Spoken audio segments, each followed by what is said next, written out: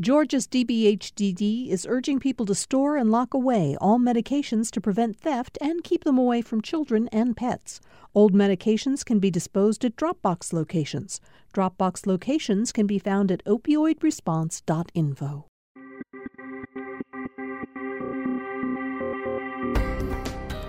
Welcome to the Georgia Today podcast from GPB News. Today is Monday, February 12th. I'm Peter Biello.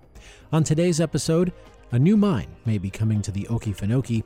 Police raid the home of an opponent of Atlanta's Public Safety Training Center. And R&B star Usher centers Atlanta culture at his Super Bowl halftime show.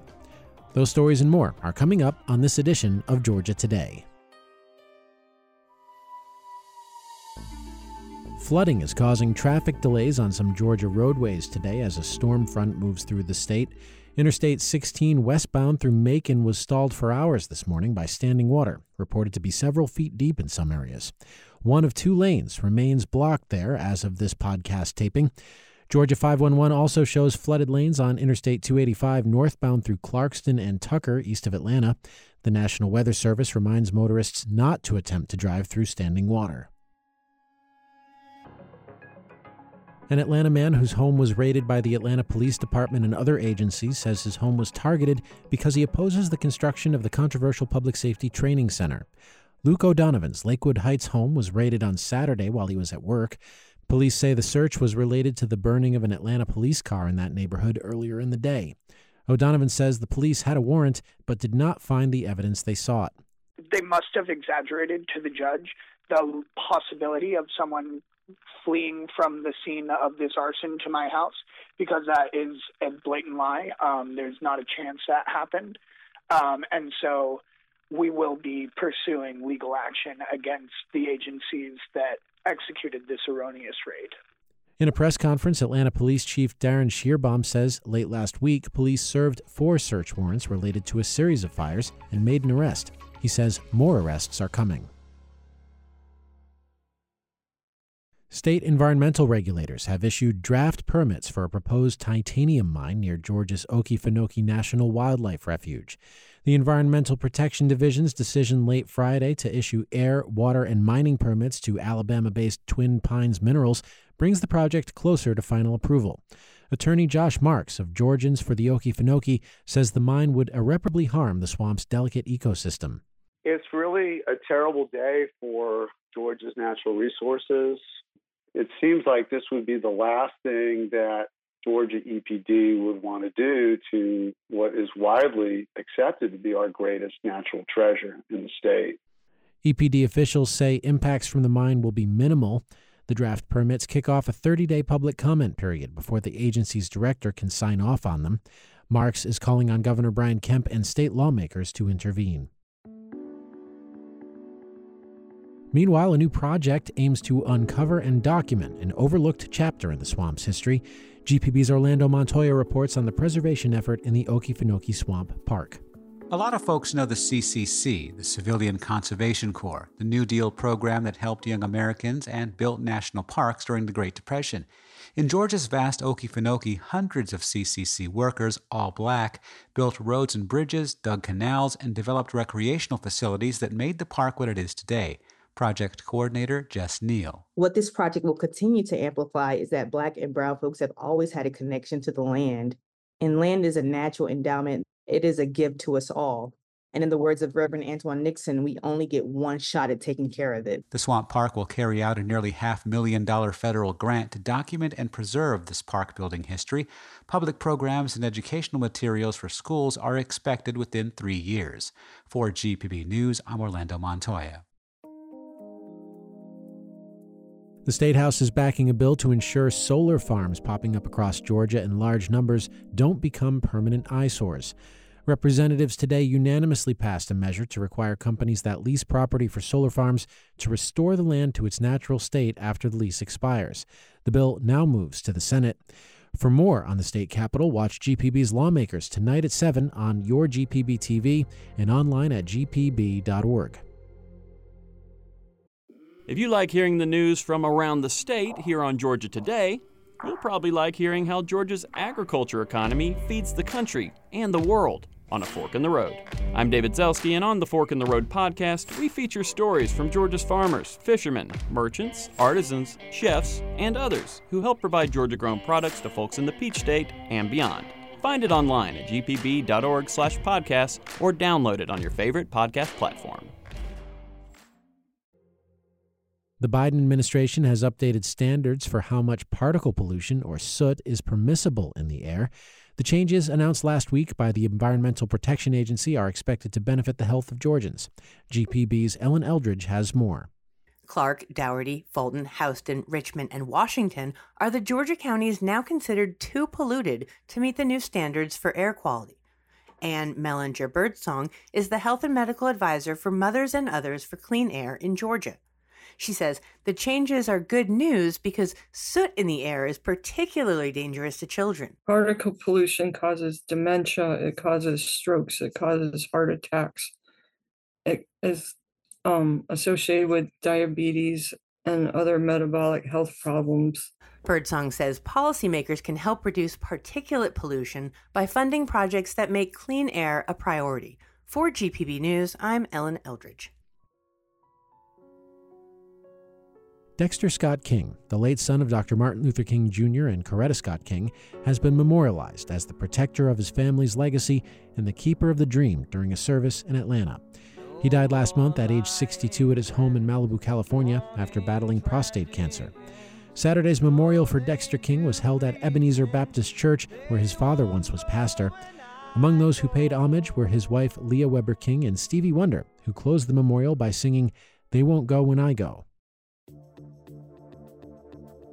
A Columbus tourist attraction is permanently closed a year after announcing a temporary pause in operations. The Living History Museum, Historic Westville, has been struggling financially since the COVID-19 pandemic and an expensive move from Lumpkin, about 40 miles to the south. R&B superstar Usher compressed 30 years of hits into a mere 12 minutes in last night's Super Bowl halftime show, and in doing so, he brought a little bit of Atlanta to an enormous audience. GPB's Sonia Murray has been covering Usher for years, and she joins me now to break down last night's performance. Thank you so much for speaking with me. Thank you for having me. What's the significance of having Usher as the star of the halftime show at the Super Bowl? It's the biggest audience of his career. I mean, of a 30-year career. And this guy's won Grammys, sold millions of records, and now in his mid-40s, he's now at a point where he can, take his 100 sold-out shows, I think he said, at Vegas, and then play the biggest audience of his life, the next month. So it's gigantic. Mm-hmm. Huge audience. What stood out for you in this performance?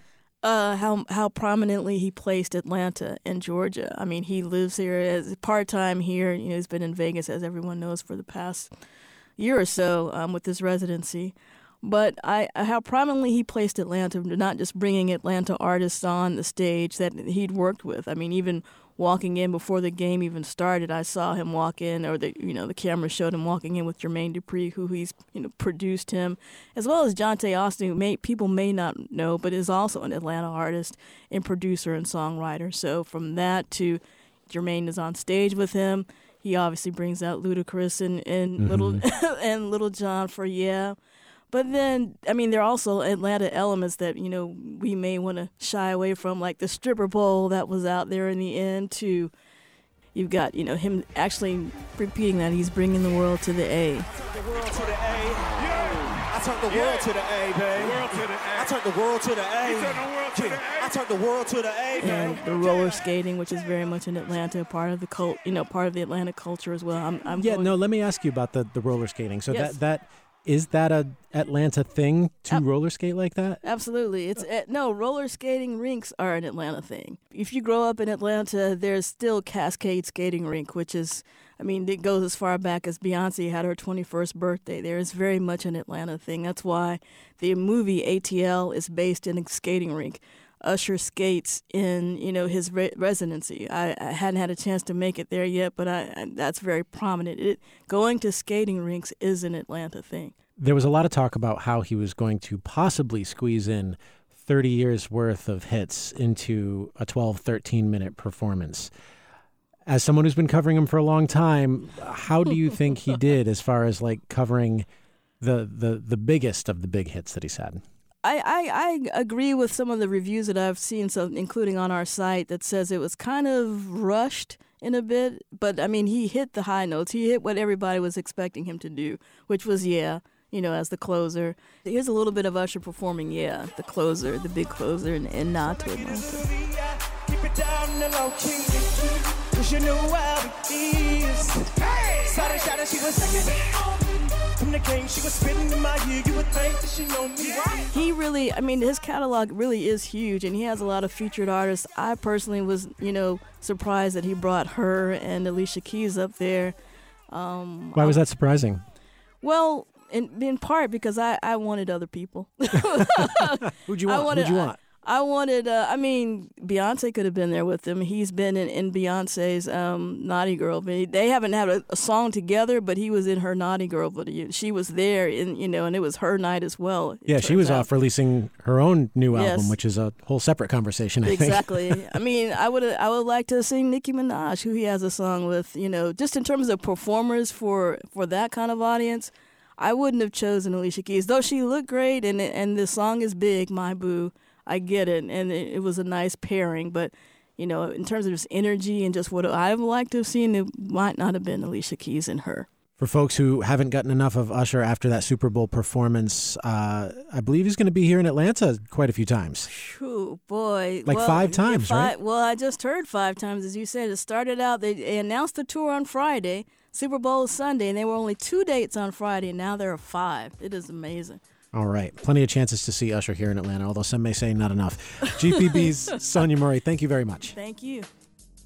It was definitely a busy weekend for Usher. In addition to performing at the Super Bowl, he married his longtime girlfriend in Las Vegas over the weekend. He'd obtained a marriage license in Clark County, Nevada on Thursday. And that is it for this edition of Georgia Today. If you want to learn more about any of these stories, visit gpb.org/news. And if you haven't subscribed to this podcast, don't miss out. We'll be back in your podcast feed tomorrow if you do subscribe. And if you've got feedback, we'd love to hear from you. Send us an email. The address is georgiatoday@gpb.org. I'm Peter Biello. Thanks again for listening. We'll see you tomorrow.